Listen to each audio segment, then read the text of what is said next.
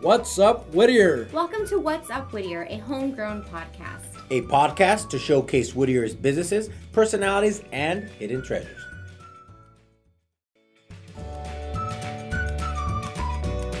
Hey guys, producer Christine here with this week's Community Corkboard announcements. Every Friday from 8 a.m. to 1 p.m. we have the Uptown Whittier Farmers Market, located on the corner of Philadelphia and Bright. If you're interested in becoming a vendor for the Farmers Market, please contact the Farmers Market manager, Daniel Gomez, at farmersmarket@whittieruptown.org. So this is pretty cool. I subscribe to the Whittier Uptown Association's email. So I'm going to go through the email. If you don't receive it, then you should definitely sign up for it. Go to whittieruptown.org. Or if you do receive the email, well, here's a fresh reminder on the wonderful things that you can do this week in Uptown. On January 30th, join George Caldera of the Knotted Apron for a cooking with beer and whiskey class. So this was $65. Again, it'll be January 30th at 7 p.m. And this is the menu. A Negro Modelo with Manchego cheese and Mexican chorizo fondue. Roasted baby beets, goat cheese pistachio salad with a shandy vinaigrette. Sweet potatoes with whiskey, pecans, and marshmallows. Ribeye steak with a whiskey steak sauce. And chocolate mousse with whiskey-infused whipped cream. Sounds super delicious, so don't forget to go to theknottedapron.com to look it up today. On Friday and Saturday, January 25th and 26th, join Crepes and Grapes Cafe for their Jubilee Hour from 4 to 7 p.m.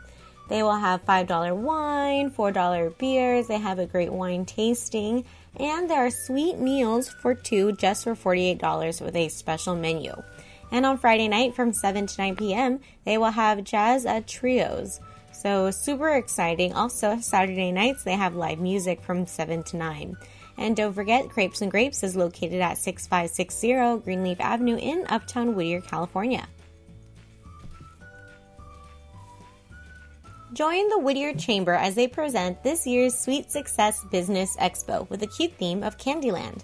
So it'll take place January 31st, 2019 from 4 p.m. to 7 p.m. at the Doubletree Hotel. Just kidding. At the Whittier Community Center, 7630 Washington Avenue. If you want more information, please feel free to email Courtney Gray. Congratulations to Courtney on her getting married. And you can send an email to courtney@whittierchamber.com. The event is free to the public, so please join us at the Chamber, enjoy some free samples, local vendor displays, giveaways, and see what the Chamber is all about. Also, don't forget to bring your business cards so you can network. On Saturday, February 2nd, join our Congresswoman and past What's Up Whittier guest, Linda Sanchez, for Coffee with the Congresswoman on Saturday, February 2nd at 9:30 in the morning at La Monarca in Pico Rivera. I know it's in Pico, but she's our Congresswoman. And if you want to drop by and tell her that you really enjoyed her episode and what she had to say from the podcast, you definitely can go at 9:30 a.m. at La Monarca in Pico Rivera. On Friday, February 8th at 5:30 p.m., join Seroptimist International, the Whittier Dreamliner, for their Aloha Cruise. This is a great opportunity to go support this nonprofit, Seroptimist, and they really help out the young women of our community. So for more information, you can head on to siwhittier.org/cruise to learn more about this big fundraiser that they do every year. And I love cruising, so I'm sure it'll be really excited. It'll be a really great event. I am excited to attend. On Wednesday, February 13th, join the Uptown Whittier Art Stroll for their Valentine pop-up, Art and Boutique. So this will be hosted inside of Sage, which is located at 6511 Greenleaf Avenue in Uptown Whittier. I always love the art strolls, not only because it's a great way to meet different people and meet different artists that have their real handcrafted art pieces out. But this is a Valentine pop-up, so why not take your Valentine? Although it does fall on Galentine's Day. Why not beat the rush? Everyone's going to be out on the 14th, and it's going to be hard to get dinner reservations, with your Valentine, and it's a Thursday, so everyone, even the single people, will be out. Why not make February 13th your date night? So that'd be great. You go to Uptown, enjoy the art stroll, and then, pick up a piece of art for your sweet loved one. Okay, last two events, and then I promise we're going to get on with the show. This is a really great episode, you guys, and I just want to make sure that you get all the information possible that I can give to you. Mark your calendars, Saturday, April 6th from 9 a.m. to 3 p.m. The Whittier Uptown Association is hosting their Art and Antique Spring Fair. So this is a really fun fair.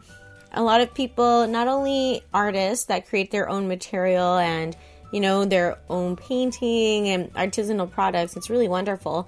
There are also antique dealers that stop by, so you don't have to go all the way to the Rose Bowl, for their flea market thing or whatever.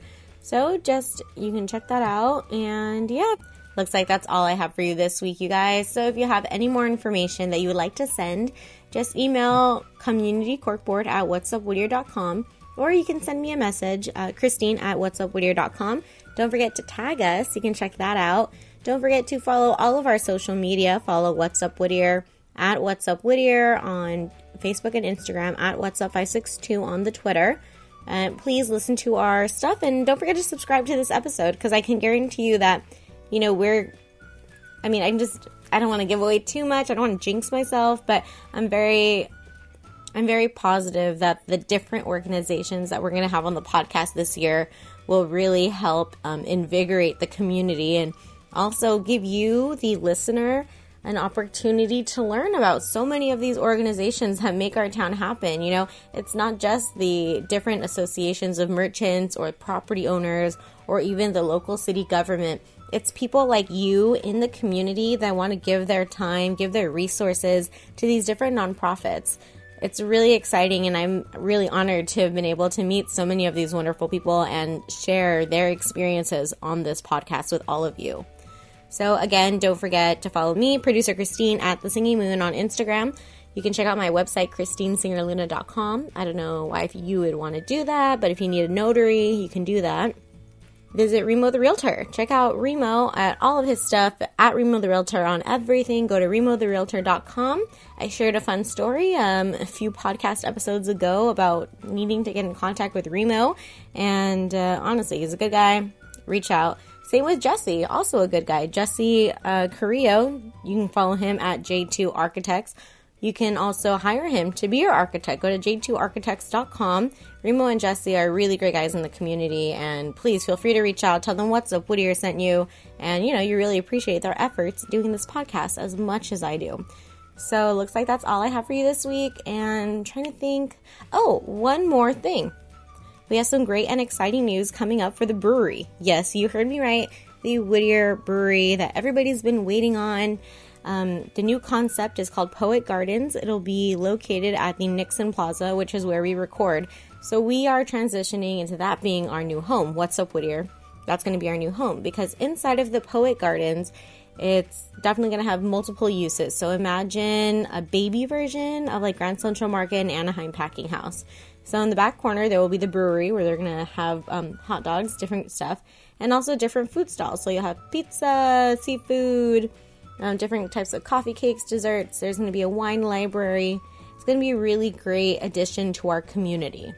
Plus, the best part, I'm a little biased, to be honest, but we're putting in an internet radio station for the town. Isn't that kind of cool? So What's Up Whittier will for sure be a program. Actually, I think What's Up Whittier was probably the first program that was put on there, because me, your producer Christine, is now like radio station manager Christine, but I'll still be your producer. So again, follow WIPA Radio, Uptown Central Station on everything. And if you yourself are a musician, you're a podcaster, you're a DJ, and you want your program to be out on our airwaves, please feel free to email us at info@wiparadio.com. You can also check us out at wiparadio.com. Our website is live and active. And also go on to our Instagram at WIPA Radio. Check out our Facebook, WIPA Radio. And our Twitter. We have a Twitter as well, WIPA Radio. So please, we appreciate all of the support that you've given us over the last 2 years. And I'm excited to take you guys on this journey for 2019 and 2020 and even further beyond that. So thank you again for pressing play and downloading this podcast episode. Don't forget to hit the button subscribe. And yeah, this is a great episode. Take it away, Jesse and Remo. What's up? What's up? Whittier. There you go. And then the dun, dun, dun, dun. Dun, da, da, da. Oh man, see what happens when you're partying too hard for the New Year. partying too hard for the New Year. It's you're still trying to Just I was recoup. in bed by 10 p.m. I'm getting older and I'm married, so it's not the getting same. married, you're Yeah, married. I'm married. Yeah. So, Oh man, Happy New Year! By the way, it's this is our first episode for the new year, and did you guys already put your list together for resolutions? no, my resolution is always to man. take over the world. So I thought you were gonna say it's the same ones as last year, so you just No. copy it over. No, no, I don't do resolutions. So or any goals? goals, I can give you a list of goals. All right, I'll email them to you. Let's not go there. Yeah. Christine. I have to steal your microphone. Well, I made a resolution 2 years ago, which was to run a marathon, and I didn't do it, but I did run 9 miles on Sunday in the Hot Chocolate 15K in San Francisco. So that's like only 3 miles less than a half marathon, which is only like, was that 13 miles less than a full marathon? So I think this could be the year, guys. I think this could be the So year. you didn't run the marathon. No, but I did 9 miles. I did my 9 miles, which is motivating me on my way because I hate running. But anyway, so that's my intention. Actually, I was going to say that was a marathon because whether it's 1 mile or 2 miles for me, that's a marathon in itself. So, anyways, well, Remo, we're here at it again. And this week or this podcast, who's our special guest? We have Irene and TK from Whittier First Day. Welcome, guys. Welcome. Hi. Welcome, guys. Yeah. Hi. Hold on. Are you guys still also on last year? Trying to recruit? We're still I stuck. still sign everything 2018 into that part, yeah. The good thing is that the 8 has a round on it that you can still kind of scribble off You the can bottom. fix it, you can it's complete it. Yeah. Yeah. 2019. Really? Yeah. I mean, a 9 you can go to the 8, but No, it's easy. You kind of just start scribbling harder on the 9 or the 8 or whatever it is. so we're here today in your location. Do you want to tell us? Well, and it's also a rainy day, so it Which is kind of awesome, ties yeah. into our conversation that we're going to have today. So, Irene, TK, you guys want to tell us who you are and where we're at? Sure. My name is Irene Muro. I'm the executive director of Whittier First Day. We are a homeless services agency here in the city of Whittier that provides street outreach, interim housing, housing navigation, prevention, and supportive services, as well as having a health and wellness center on site. Our mission is to assist individuals, youth, and families who are at risk of experiencing homelessness to transition towards self-sufficiency as defined by them. Wow. And you memorized all that. I did. That's why I told her to go first. My name is TK Monzon. I'm the CES program director, and I'm also the clinic nurse downstairs at the Health and Wellness Center. And I work with Irene. I oversee the outreach and then the housing navigation, the rapid rehousing, and then I also have 2 pop-up clinics, which is at the food bank, Interfaith Food Bank in Santa Fe Springs, and one at St. Matthias. So in terms of the Whittier First Day, is this like, I know you guys are a nonprofit, is this your only location? And what cities do you serve? This is our only location. We do outreach to cities of La Mirada, Montebello, Pico Rivera, Santa Fe Springs, Whittier, and Whittier Unincorporated. So LA County is broken down into 8. If you guys watch Game of Thrones, like kingdoms or 8 districts, and it's called SPAs, or service planning areas. So we're what's called SPA 7, which SPA 7 is about 27 cities. Freeway-wise, it's north of the 91, Orange County, south of the 60, and then east of the 710. So that little block is about 20-something cities. In that, it's broken down into 4 little mini areas called local coordinating agencies. So ours is LCA 2, which is those cities that I mentioned, and then LCA 1 is more like it hugs the 710, which is like Cudahy, Southgate. I don't know most of their names, and then LCA 3 is about the central one, which is like by Kingdom Causes, Bellflower. They do Downey, Whittier, Cerritos area, and then People Assisting the Homeless, or PATH. They do the south part, which is like long Hawaiian Gardens, Lakewood area. That's a big group or a big area. I mean, talk about just the population alone. That's pretty big. How many? I mean, roughly, how many people are you servicing within that area? I want to like in LCA two. Yeah, in your kind of home base. 2,300. Yeah, That's our client base. We have a client base of 2,300. Here at our facility here, we provide about 900 contacts of service to about 700 clients that are unduplicated. So specifically here for the city of Whittier. What does that mean, unduplicated? Meaning that they come for a service and aren't coming back for multiple services. So that's 700 new specific individuals that are coming for service. And that would be a week, a month? That's for the entire year. For the year, okay. Which is still a lot. I mean, you talk about, how many people we have in just that area or population-wise. I mean, that's a lot of people for... I mean, how big are you? How big is your group, staff-wise? We have about 24 staff members. The bulk of them are full-time, and they range from resident ambassadors who are our staff here on site at our shelter to our street outreach navigators, our admin staff, housing navigators, and so forth. Wow. Again, not a big group either to be able to take care of or service that many clients. Is it clients? Members? Clients, What's the right Program word? participants. Yeah. There you go. Yeah. No, wow. I mean, congratulations on keeping able to, or trying to keep up with that. It's a big task.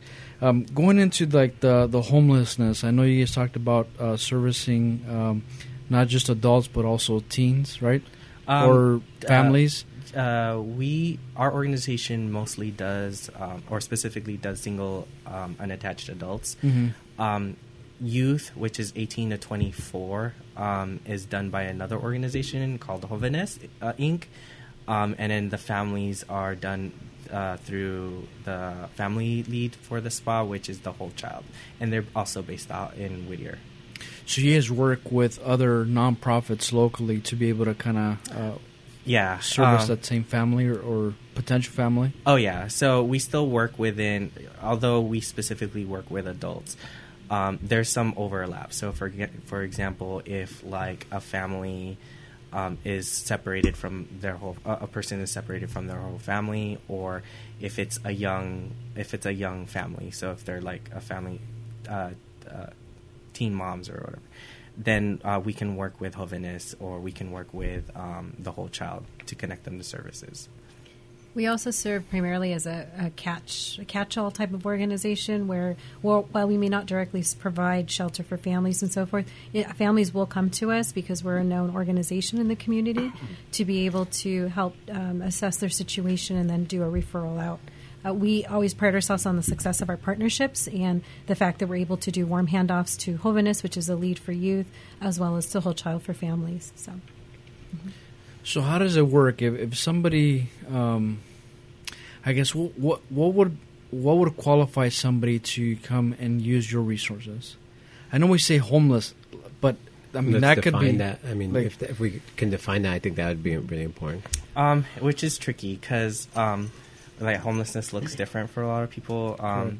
The general consensus about homelessness is that the person on the side of the freeway. What HUD defines homelessness is someone who is staying at a place that's not meant to be habitable.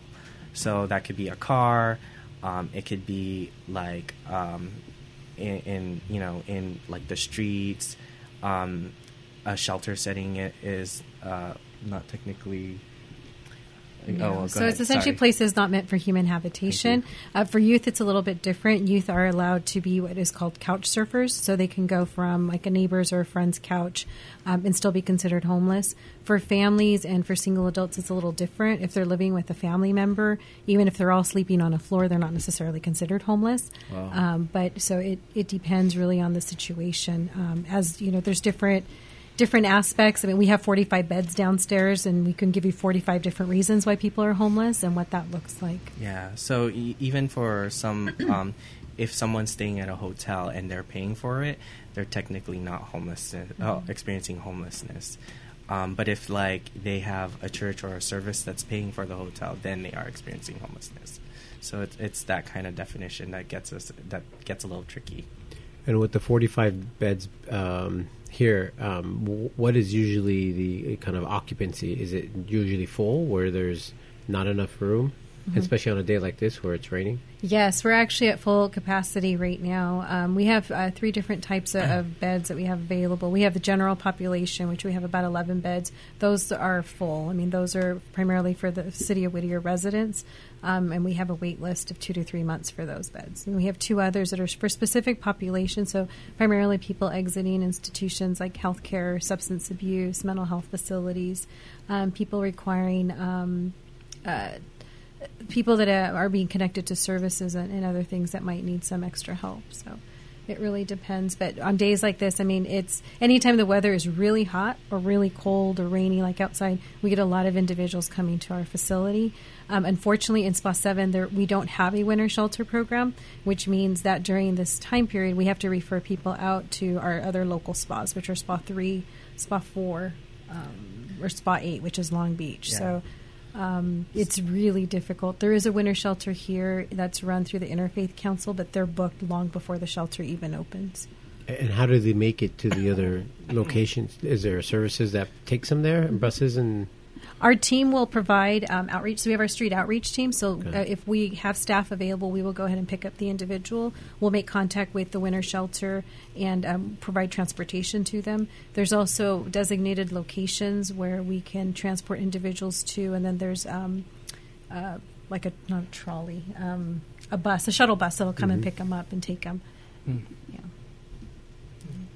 So based on like the cases that you've seen or the individuals coming in, what would be like an example of somebody becoming homeless or getting in a situation where they're having to use your services? Like, can you share with us something like that? Or anyone can experience homelessness. Like a lot, like, is there anything you've seen lately that's kind of like in 2008? You saw a lot of people losing their jobs, and that kind of trickled down to a lot of things.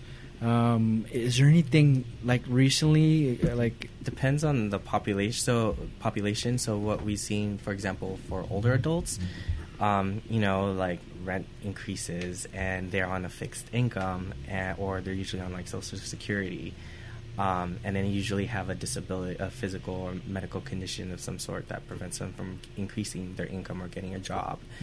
And so like, it's like in order to feed myself, like I can't really pay the rent, so I'd rather just, or it's probably more ideal for that person to stay in the car.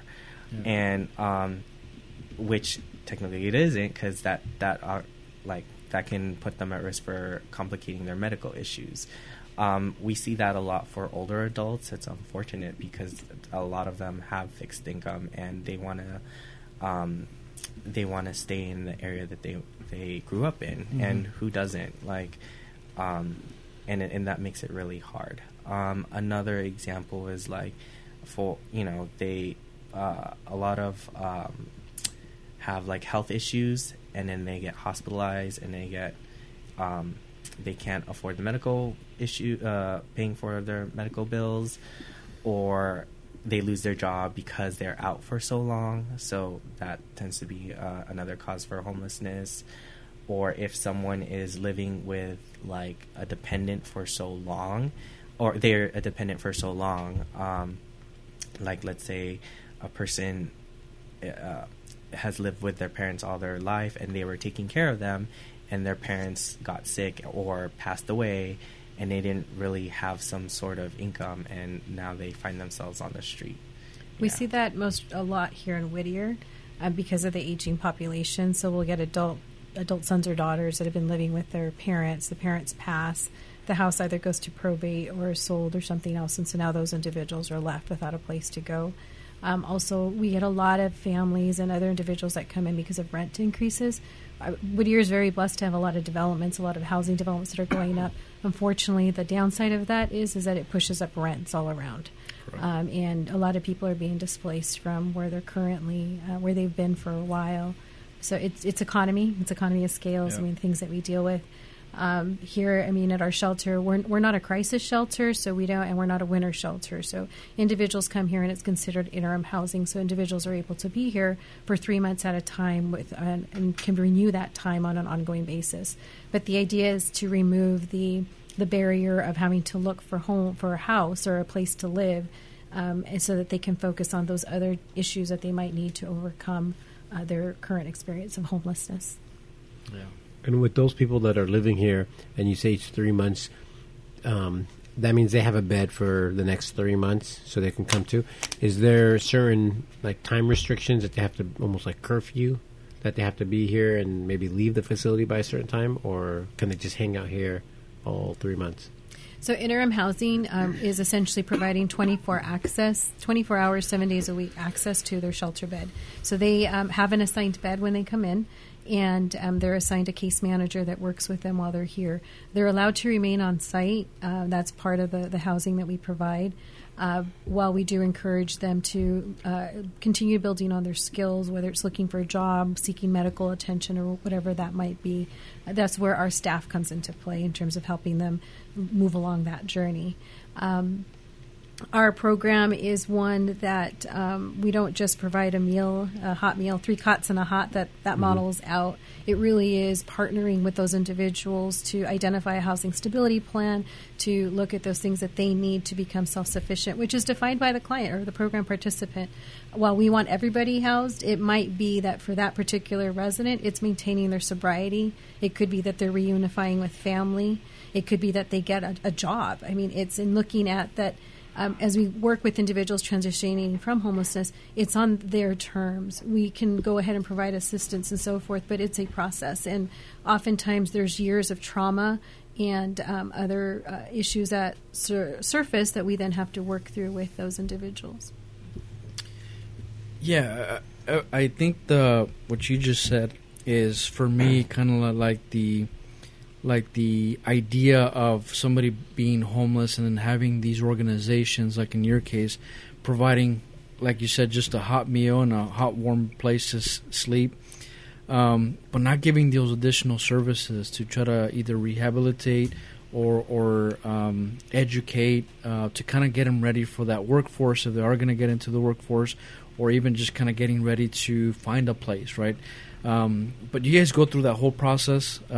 Is there like a set program, like meaning this is like you go through it step by step, or is it just kind of more like they pick and choose depending on what they're looking for?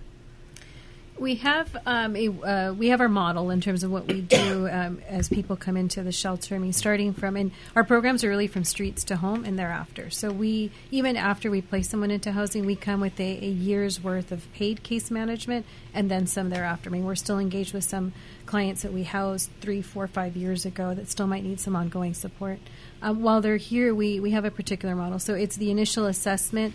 They go through a housing stability planning process, and then they're triaged to see what other resources they might be able to be connected to. So, for example, if they're able to work, we have them work with our job club coordinator to learn different skills that they might need, whether it's resume writing and so forth. If they're not able to work because they might be disabled but may not yet be connected with benefits, we go ahead and provide them referrals and ongoing assistance with getting connected to those resources as well. And it's, and looking at what are some of those other things that they might need, if they need alcohol and substance use issues, if they've got a health care issue that they haven't attended to, those are the things that we work with them through their process. But essentially the model is starting with the housing stability plan and then creating goals that are visited on a monthly basis. Progress is tracked. We track everything from whether they've been able to increase their income and how they've been working on attaining their goals, with the ultimate major goal of getting them housed into a place of their own. What would you say is your success rate for something like that currently? Do you guys? I mean, I'm not trying to put you on the spot, but the reason why I ask is for example, I got in conversations. Again, I've been listening to the whole homeless topic here in Whittier. I don't know, the last 5-6 years, and it seems like it's becoming more of a topic now. And more of a topic because my office is in Uptown, And so there you see a lot more. I don't know if they're all technically homeless, but you see a lot of people who are hanging out there, kind of panhandling and stuff like that. And so that's where the topics come in of like, there's, they don't want help. There's resources, but they don't want the help, or these people are not from within the area, or they're all refusing to take that help, and they're only picking and choosing certain things.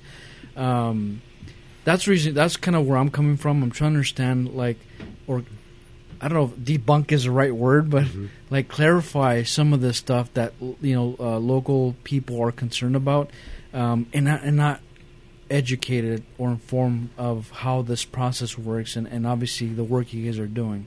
So that's kind of where I'm coming from in terms of like what is that success rate, and even if there's any success, if you would classify it as success. I mean, what would be the approach on saying, we've helped, this many individuals, and based on those individuals, it's all kind of like in this area, and they're back kind of to contribute towards, the overall economy. So, I mean, I've said a lot, but I'll start off, and then I'll hand it off to TK. But just a couple of points to make is that success is measured in different shapes, ways, and forms. So for us, definitely getting people housed is the ultimate success, but there's different things that come with that. I think with the work that we do, TK mentioned this earlier, is we might get a call from somebody that says, hey, there's so-and-so at the corner of Painter and Whittier Boulevard. Can you guys send somebody? We'll send our team out. We'll engage them. That initial engagement isn't going to solve the problem. I mean, our team has to continue to go out there, and we have to build a relationship, and people will call back and say, hey, they're still there. Why are they still there? And so we usually tell them this. If you're experiencing an episode of homelessness, let's say something, you lose your home, or myself, for example. I live at home with my husband and my 3 boys. So if we were experiencing homelessness, there's 2 things. First and foremost, my family would be split up. We would not all be able to go to the same shelter. So myself and my 5-year-old would be able to go to a family shelter. Perhaps my husband too, but my 2 older boys would then have to go into the adult system because they're both over the age of 18. So that's something that for us, we would probably rather stay together and be in our vehicle than have to move out and separate the family that way. The other thing is if we're going through some sort of experience like this and someone that we don't know comes up and says, hey, I can help you. We can help you get housing, but we need a couple of things from you. And these are fundamentals. Every system needs this. We need your Social Security, your ID, proof of income, birth certificates for you and everybody who's in your family. That's not something we're just going to hand over. Yeah. I mean, I'm not sure I'd give that to a lot of people nowadays, Right. but it's something that you need a trust. And so our team is all about building that trust. And so for us, if we're able to house someone after 9 years of engagement, that is success. Whereas other people might say, well, you failed for 9 years, and it took you so long. But it's really understanding that, when we work with homelessness, it's a multifaceted issue. It's not just a cookie cutter mold and everything's going to be solved. And what we see out on the streets right now it's chronic homelessness. You have people that have been out on the streets for years and have several different layers that we need to unfold. Overall, I mean, in terms of being able to place people into housing, it's difficult because we're competing with college students, we're competing with working professionals, we're competing with so many different individuals for the same units that we don't have enough of in our area. We have a less than 2% vacancy rate overall. And as we're working with landlords, and this is why the work that we do around landlord engagement is super important, because we're trying to let them know, yes, our client may not have perfect credit, may have just gotten employed, but they come with us. We come with a year's worth of case management and ongoing assistance with them.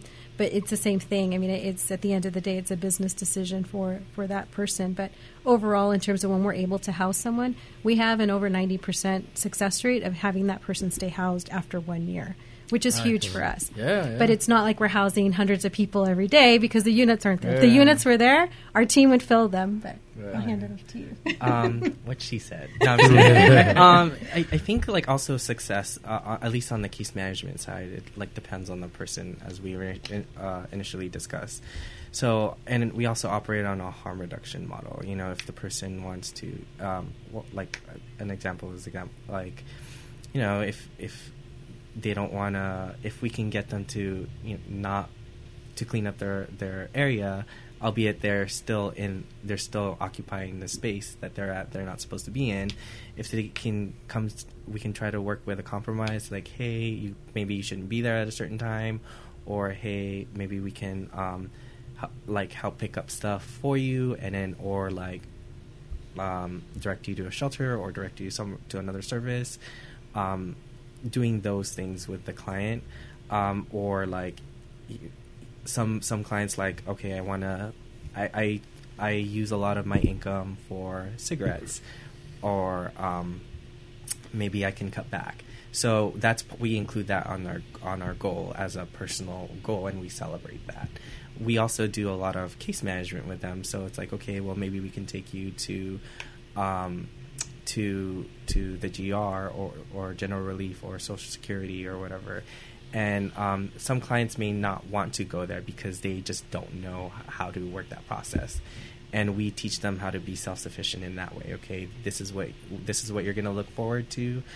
This is the forms that you may need to fill up, or this is the questions that you're probably going to get asked. And it's going to look scary the first few times. We're going to be there if you need the support or if you need transportation. Yeah. Well, I have a question. We talked about the client. Who are your clients? And you mentioned the crisis center. Who are not your clients then?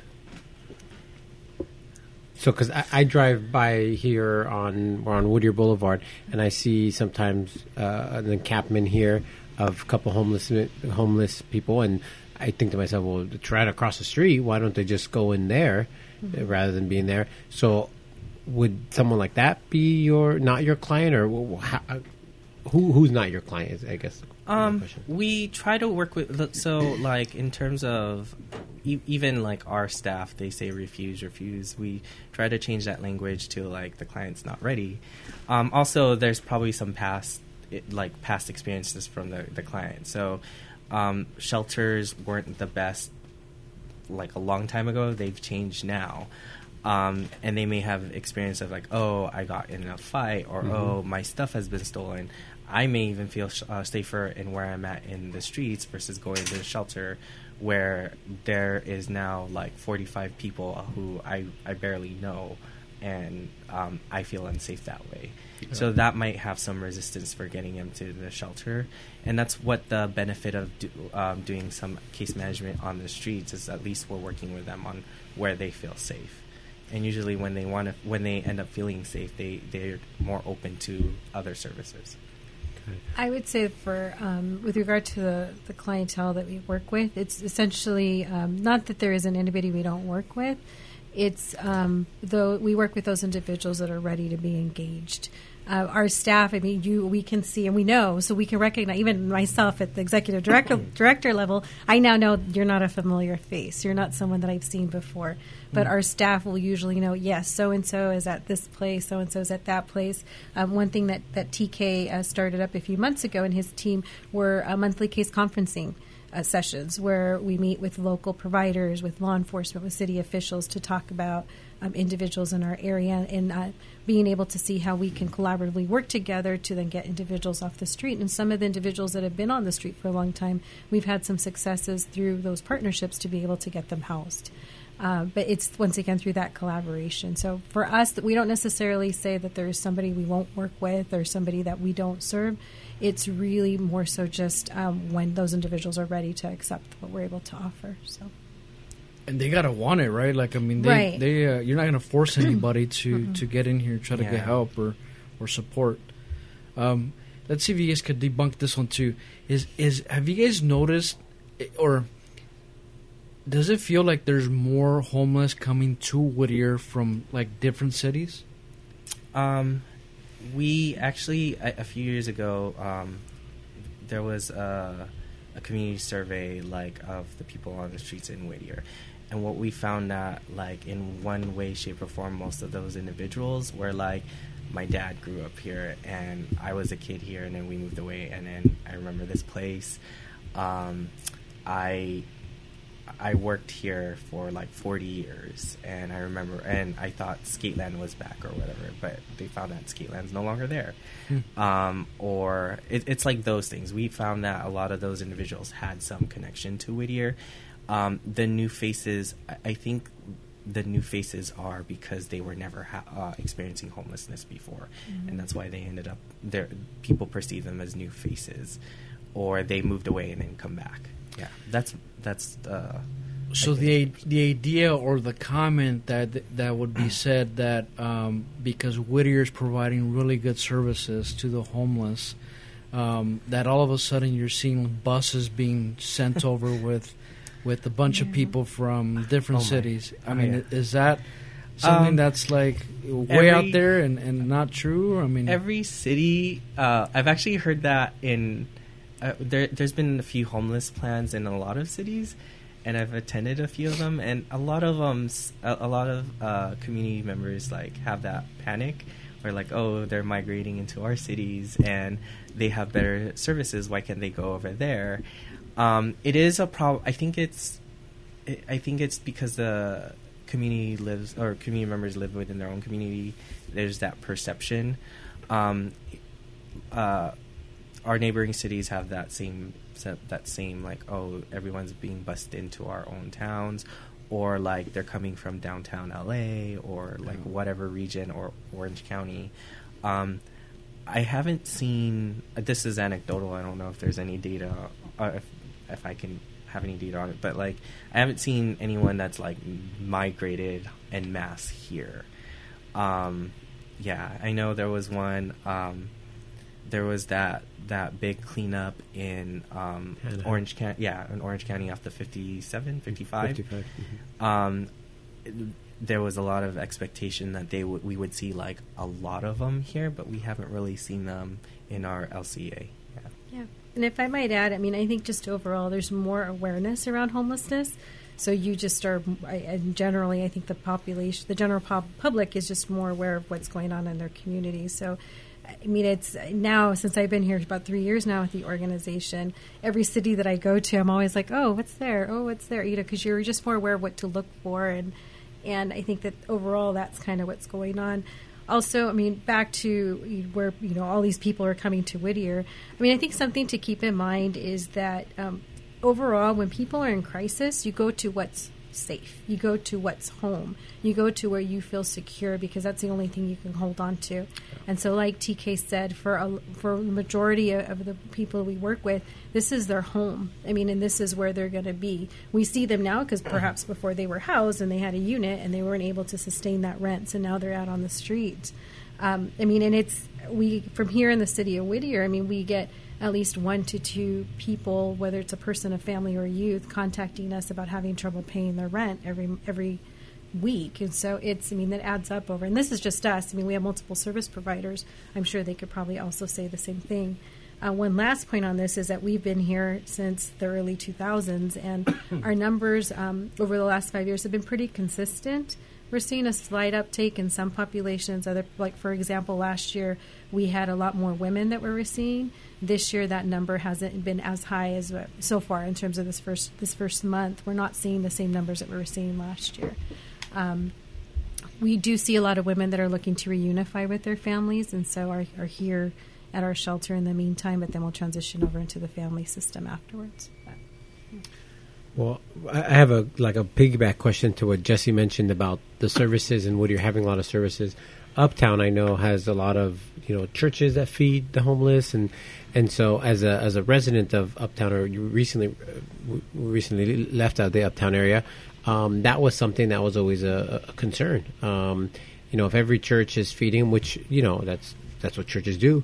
How do residents have that feeling of being safe if there's 100, 200 homeless that are just kind of hanging out, and they only go there when they need to, but maybe they're hanging out in someone's backyard. Our house we had an alley access, and so we would have them. So for someone like me or our family, what would we be able to do with an organization like you guys? Is it to give you a call and you guys come and engage them? Do we call the police? Do we?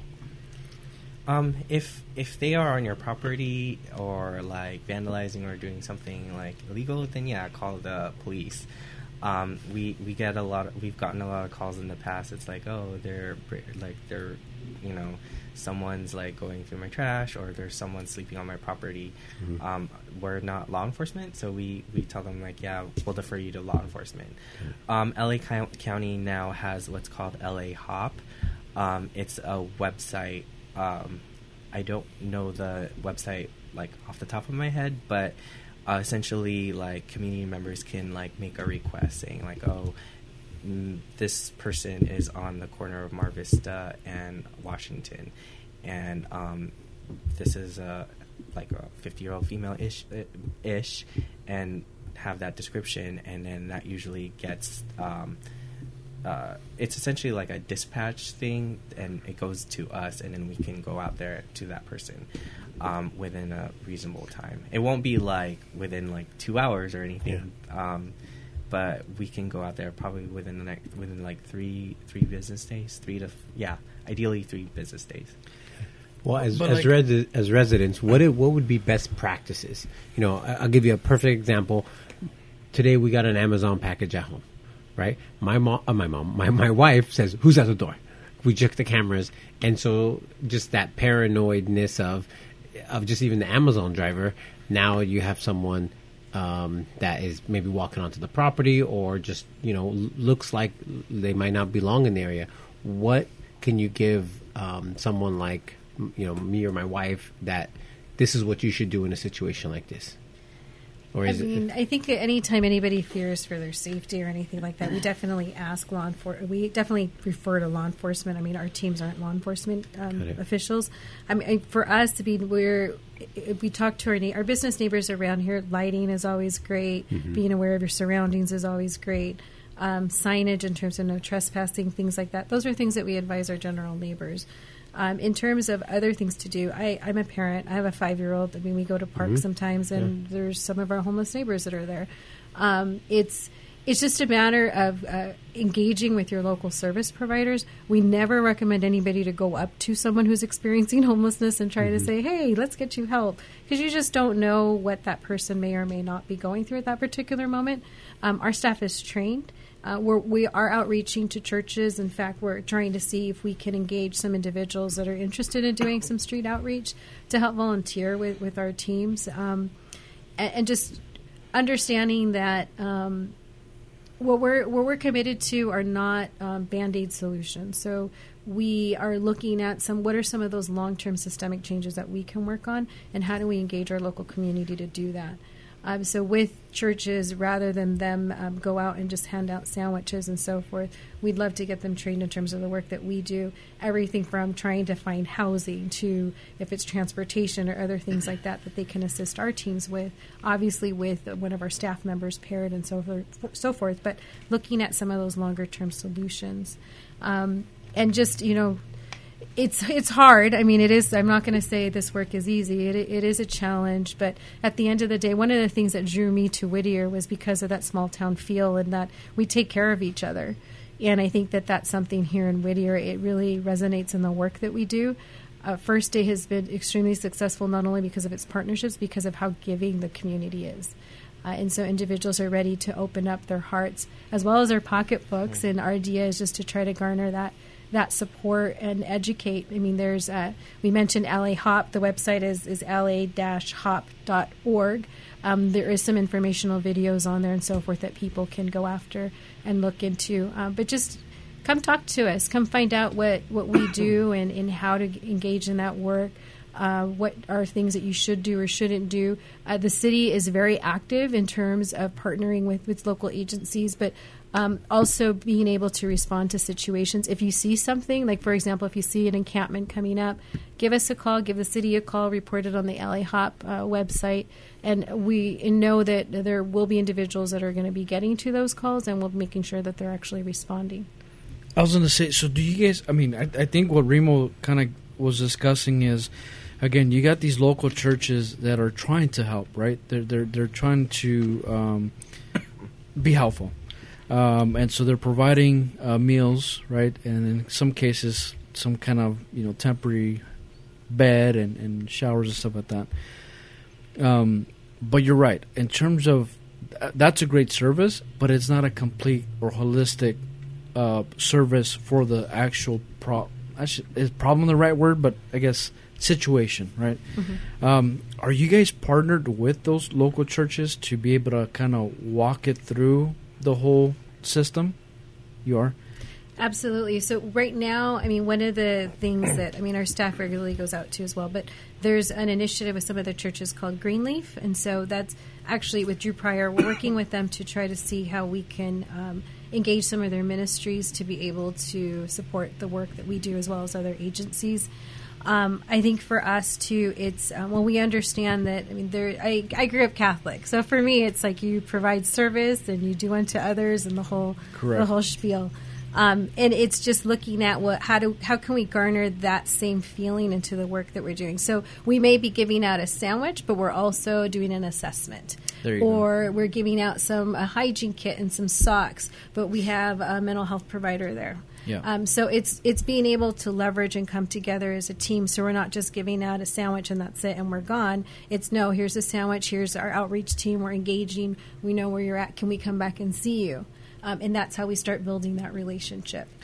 I'm glad you said that, because I think that's where that kind of concern is like, are these churches just providing a warm meal and that's it? You know, but I'm glad you're saying that, because there's more to it. There's a backstory to that. So we have a couple questions from Instagram, as I have them on my phone, and now I'm getting a call. So let's decline that call. And okay, so we have a question from Austin Mejia, 89. How can the community get involved? Come visit us. We are here Monday through Friday. Our front office is open 8 to 5. We have staff here 24/7, but come see what we do firsthand. I always tell people I can get up here and give you an elevator speech, but until you come and see what we do, it's an entirely different experience. More often than not, we get people to say, oh, I didn't know you did that. Oh, I didn't know you did that. And so that's why we want people to be here. Visit our website. We have different opportunities that come up there. Give us a call. I mean, we're always in the community, and I think for us, that's just shoot out a call to us, and we'll respond. Plus, I was going to add to it that you guys have the homeless count, right? I mean, yes. Yeah. So the homeless count, all of the U.S. does it. They used to do it every 2 years. Now they do it annually. Our homeless count falls on Wednesday, January 23rd. It's a night count, meaning, and it's also what's called a point in time, meaning like we go out and do kind of a census of the of people on the streets in our communities. The purpose of that, it kind of gives us an idea of what's homelessness like in our communities, what services are needed, and it helps bring in some resources. Our count is on the 23rd, and it is at Parnell Park. The city of Whittier is holding theirs at Parnell Park. And then there's another site which is at, the address to Parnell Park is 15390 Lambert Road in Whittier, and also the Whittier Community Resource Center. I don't have the address of that, but it's off the corner of Florence and Laurel. That does the South Whittier unincorporated account. And Irene is going to be the deployment head for the Parnell Park, and I'm the deployment head for the other site, which the Community Resource Center. So if somebody wants to sign up, how do they get in contact with you guys? They can sign up. They can go to www.theycountwillyou.org, which is they can sign up there. They can choose. There's many other. There's a lot of cities in LA County that are doing it that night as well.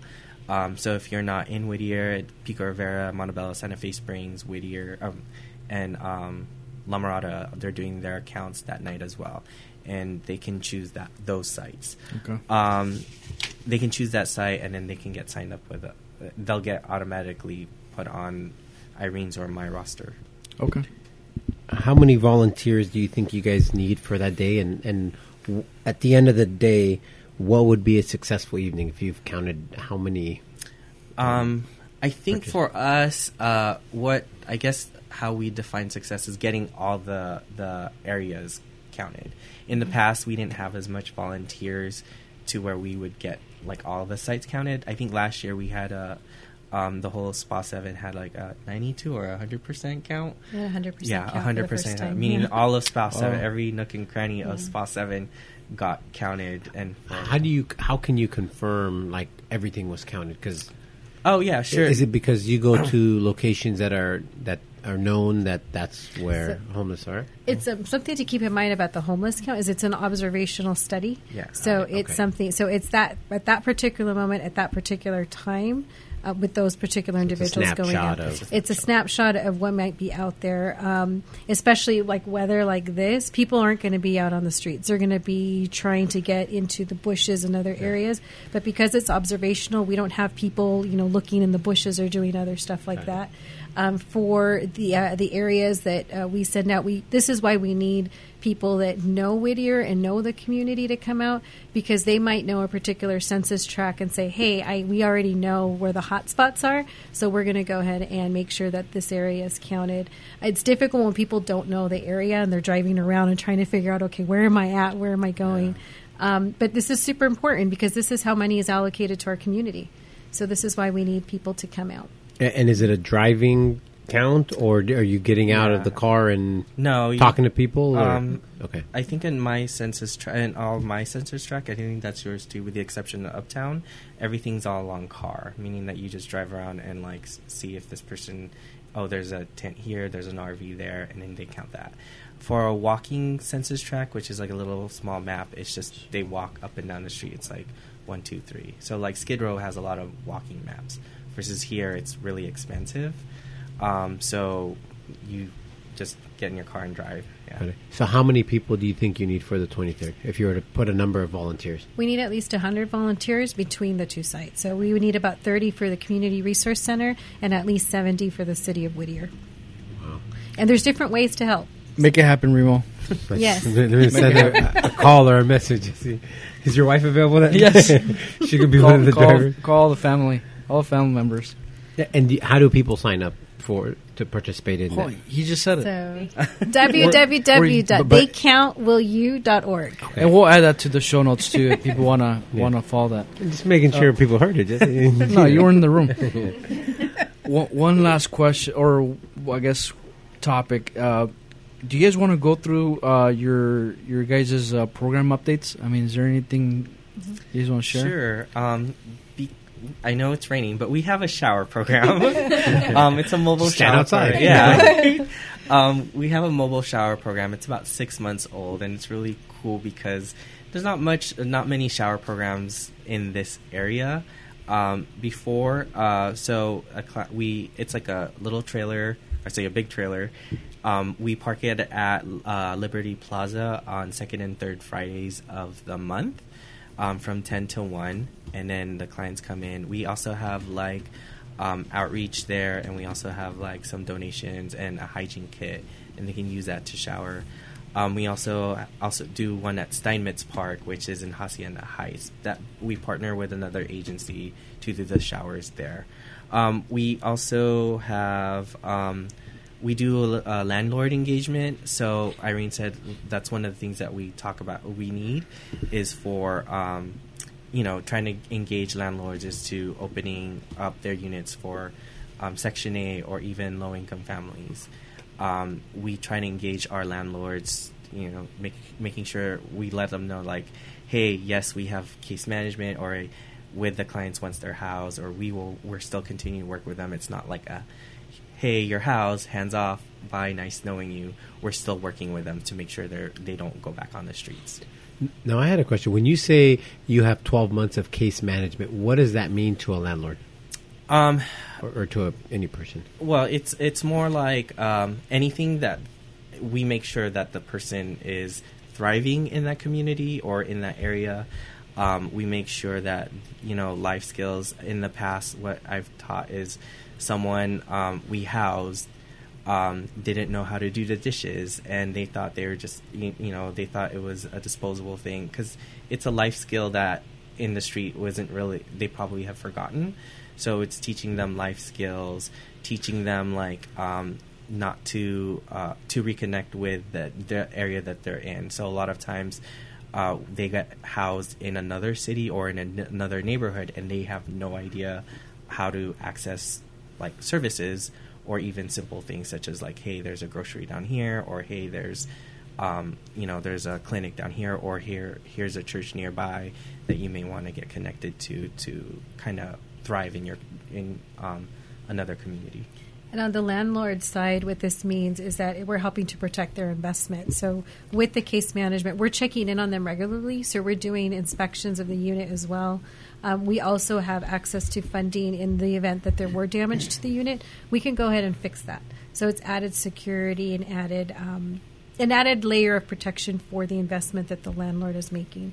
So we're there if there's any problems as a liaison between the landlord and the tenant to help address any issues. And at the end of the day, if it's not a good partnership, then we can also help move the individual into another unit where it makes a better fit.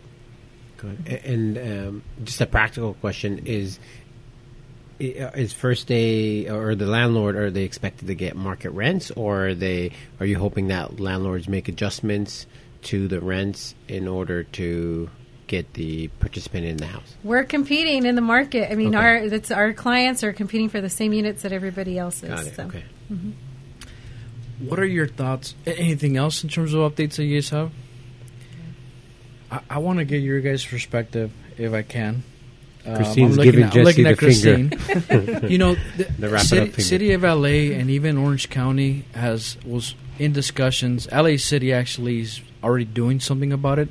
These they call them like homeless communities, where they're doing kind of temporary housing. They're like mobile homes essentially, right, with showers and everything like that. I mean, what are your guys' thoughts of doing something here, or even locally? I mean, does that make sense? So like a safe parking, or No, it's essentially taking like trailer homes, like the ones they use for like schools, right? These temporary, like the bungalows. yeah. but you go bungalows and kind of creating housing, and it's temporary housing, and it gives them showers, everything. But it's in a specific area where I don't want to call it like an encampment, but It's a community. It's a with community, support yes. services and so forth. I know Orange County was trying to do something similar, where they're trying to, designate a city that would kind of house everybody, right? You get the goods and the bads and all that stuff. I mean, I like to hear your guys' kind of perspective on something like that, like locally. I mean, is that something that would make sense? Does it not make sense? I think it would make sense if it's. This is a personal, so I can't speak for the organization. No, yeah. It would make sense if it's in every community. So that's how Skid Row got started, is that like back in the 80s or 70s or whatever, it's just like all the surrounding cities was like, we're going to give you the money, you take care of it, and we're going to give you the people on the streets, you take care of it. And so that's how Skid Row kind of just started. Yeah. If it's like, for example, if Whittier became the central hub for the surrounding cities, where they give us the funding and we do that, it's almost the same thing. So the little encampments would probably be beneficial if it was like one in Pico Rivera or one in La Mirada or Montebello or Santa Fe Springs, because at least they can provide some communities to their own, the people within their own community. Yeah. I mean, I think for as First Day, we want housing. So we understand that certain things are temporary. I think that in conjunction with a longer-term plan to transition those individuals to housing would work. A community like that, in and of itself, by itself, with no long-term solution, is probably something that would be really difficult. There are alternatives and things that, I mean, as service providers, we go through this too. I mean, getting somebody in and off the streets is what we want to do. But I mean, even providing like a safe parking program where we can have individuals come into an area where they can park their vehicles safe. We have support services, there's showers, there's food, there's staff. That's something that, it's a double-edged sword. I mean, it's something that, yes, we would love to support and we want to do, but at the same time, we don't want that to be the permanent solution. Correct. So it's always a little tricky in terms of it. But with long-term planning, absolutely, these safe parking, the communities that you're speaking of will definitely work. I'm going to give you my point of view. I think it's a good idea in terms of, as long, kind of like what you said, TK, just having it dispersed. Rather than having it central in one specific city, that it should be dispersed, but also integrated with that community. so that individual or that family that's going through a phase, right? It's a specific phase in their life, could feel that they're part of that community, but at the same time they're being supported by the community somehow. Because at the end of the day, if we get into, I mean, they're no different than us. I mean, we're all human. We all feel, but if you're giving that opportunity to do better, and like in my case, I'm trying to do better for my community in my point of life or stage of life. Is that right? Yeah. I mean, you would think that would also happen for that individual, right? Mm-hmm. So yes, I think you're right. I think in terms of trying to do something like that, it would be great. But it will solve a lot of things. I mean, trying to the whole migration that we keep talking about, right? Like the concern about people migrating. I mean, that just would solve so many concerns on that. Also, who's kind of living next to me, kind of deal. Once you get to know them, they all got stories, yeah. So, anyways, that's my kind of point of view. I'm not going to ask your point of view, Remo, because I already know.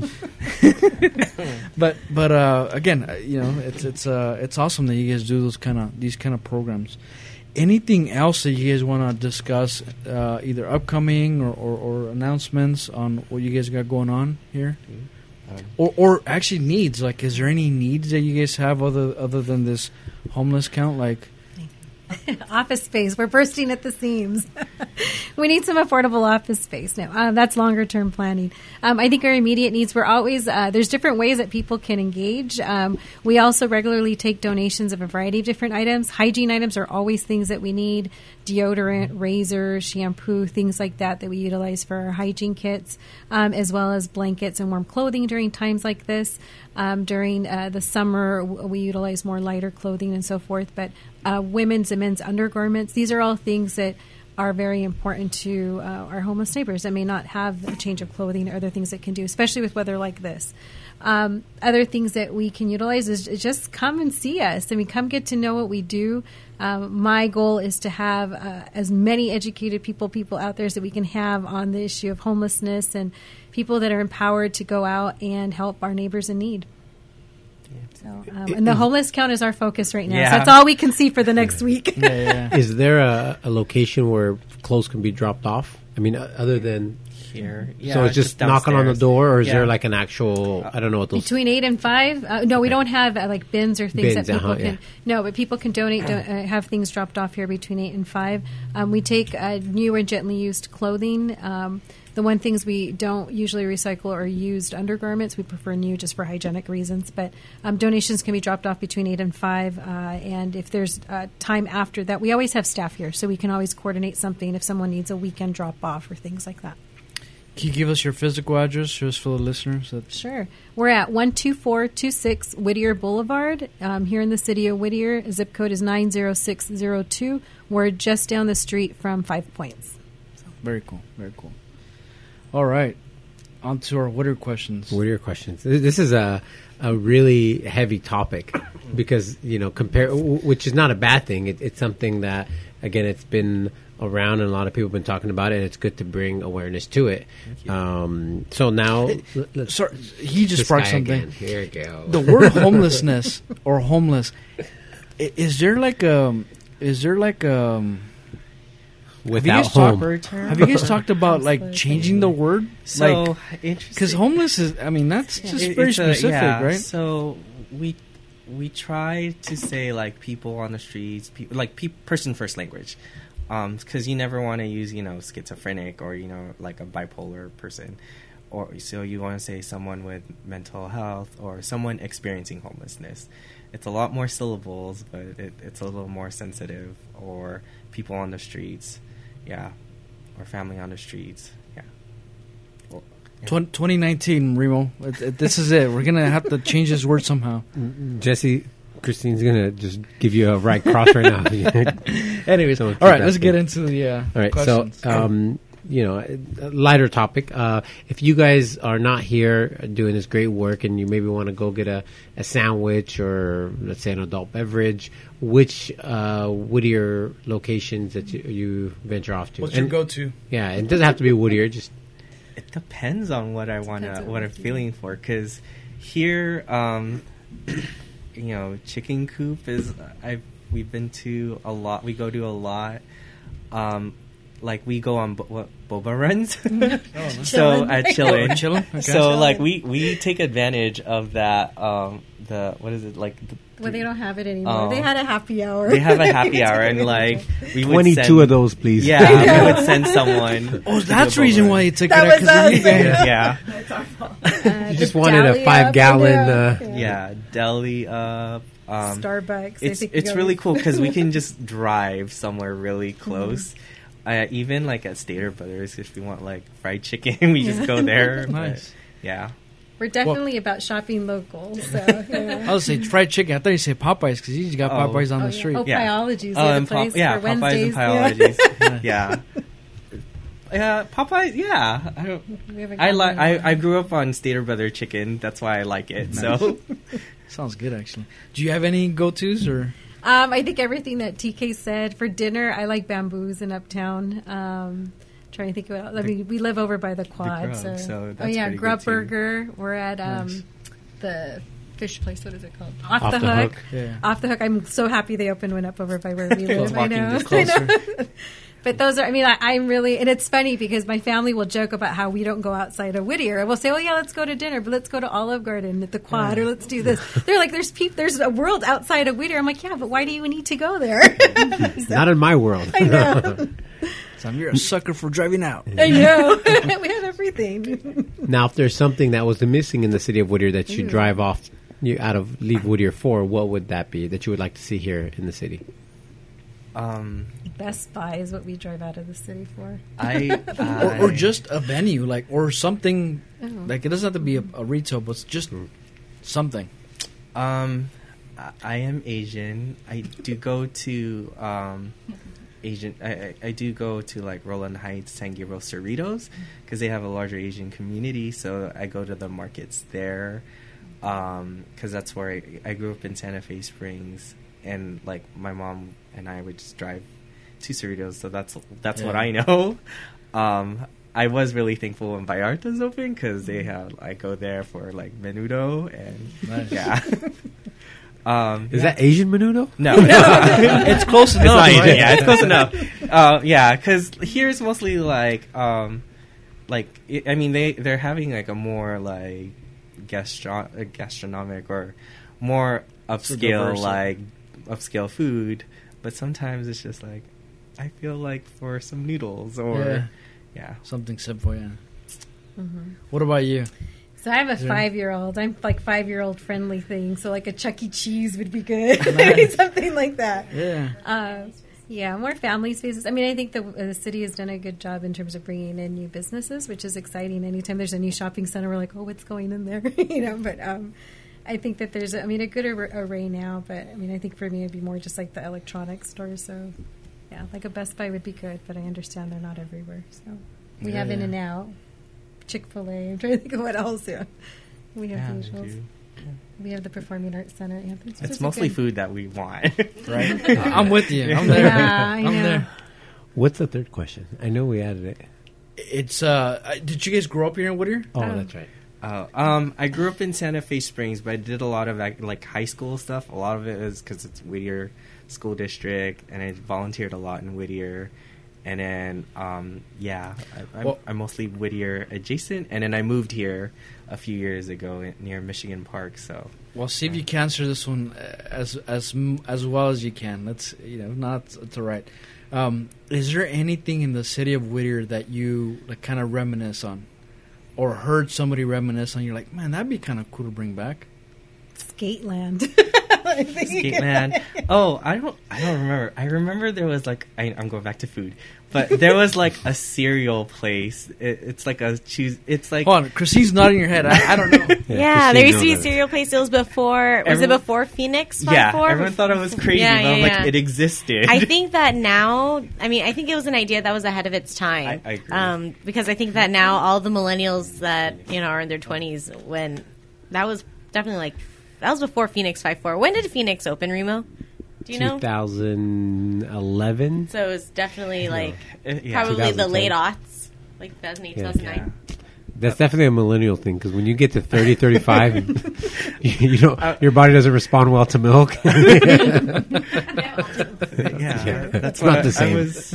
Yeah, I told my friends about that, and like they're from Whittier, and they're like, "I don't remember that." I'm like, "No, I swear it's been here." But that, Yeah, they had them on the counter, and they had the little containers. Yeah, I remember it. That's funny. Oh man. And it used to be a Subway there, or Quiznos. Before? It was Quiznos in the cereal place, and then Phoenix. Wow. Look at you, man. He's Mr. Gotta write a book. Yeah. Write a book. Well, guys, thank you guys for having us. And if anybody wants to follow you and kind of sign up or contact you guys, what's your guys' social media, website, and all that good? Phone number, if you guys have a phone number. So, hi, my name is Cecilia. I'm the Community Engagement Specialist for Whittier First Day. You can follow us on social media at Whittier First Day for Facebook. For Twitter, we're Whittier, the number 1, ST Day. And it's also that's both for Instagram and Twitter, actually. And we'll put that information on our website, too, and the show notes. So if you guys want to reach out and contact them, you could reach out and contact them that form. And is there a phone number? Mm-hmm. Phone number is at 562-945-4304. And our website is www.whittierfirstday.org. Perfect. Again, thank you guys for coming on and having us here. For what you're doing. Thank you for this opportunity. It's you guys doing amazing work. It's hard work. It might sound simple, but it's hard work. So, kudos. Thank you. All right, Whittier. On to the next one. Thank you. Right, bye-bye. Bye, Whittier. My mom was calling me. I'm like, "Let me call you back." It's funny, my mom just called me too. Because she's like, "You want to do dinner with your sister?" I'm like, "Yeah." Look at her on Facebook. Random stuff. There you go. Moms. Have you guys talked to your moms today? I talked to my mom today on the every ring morning. On the ring. You're such a good kid. There you go. All right. Okay, whatever you're serving.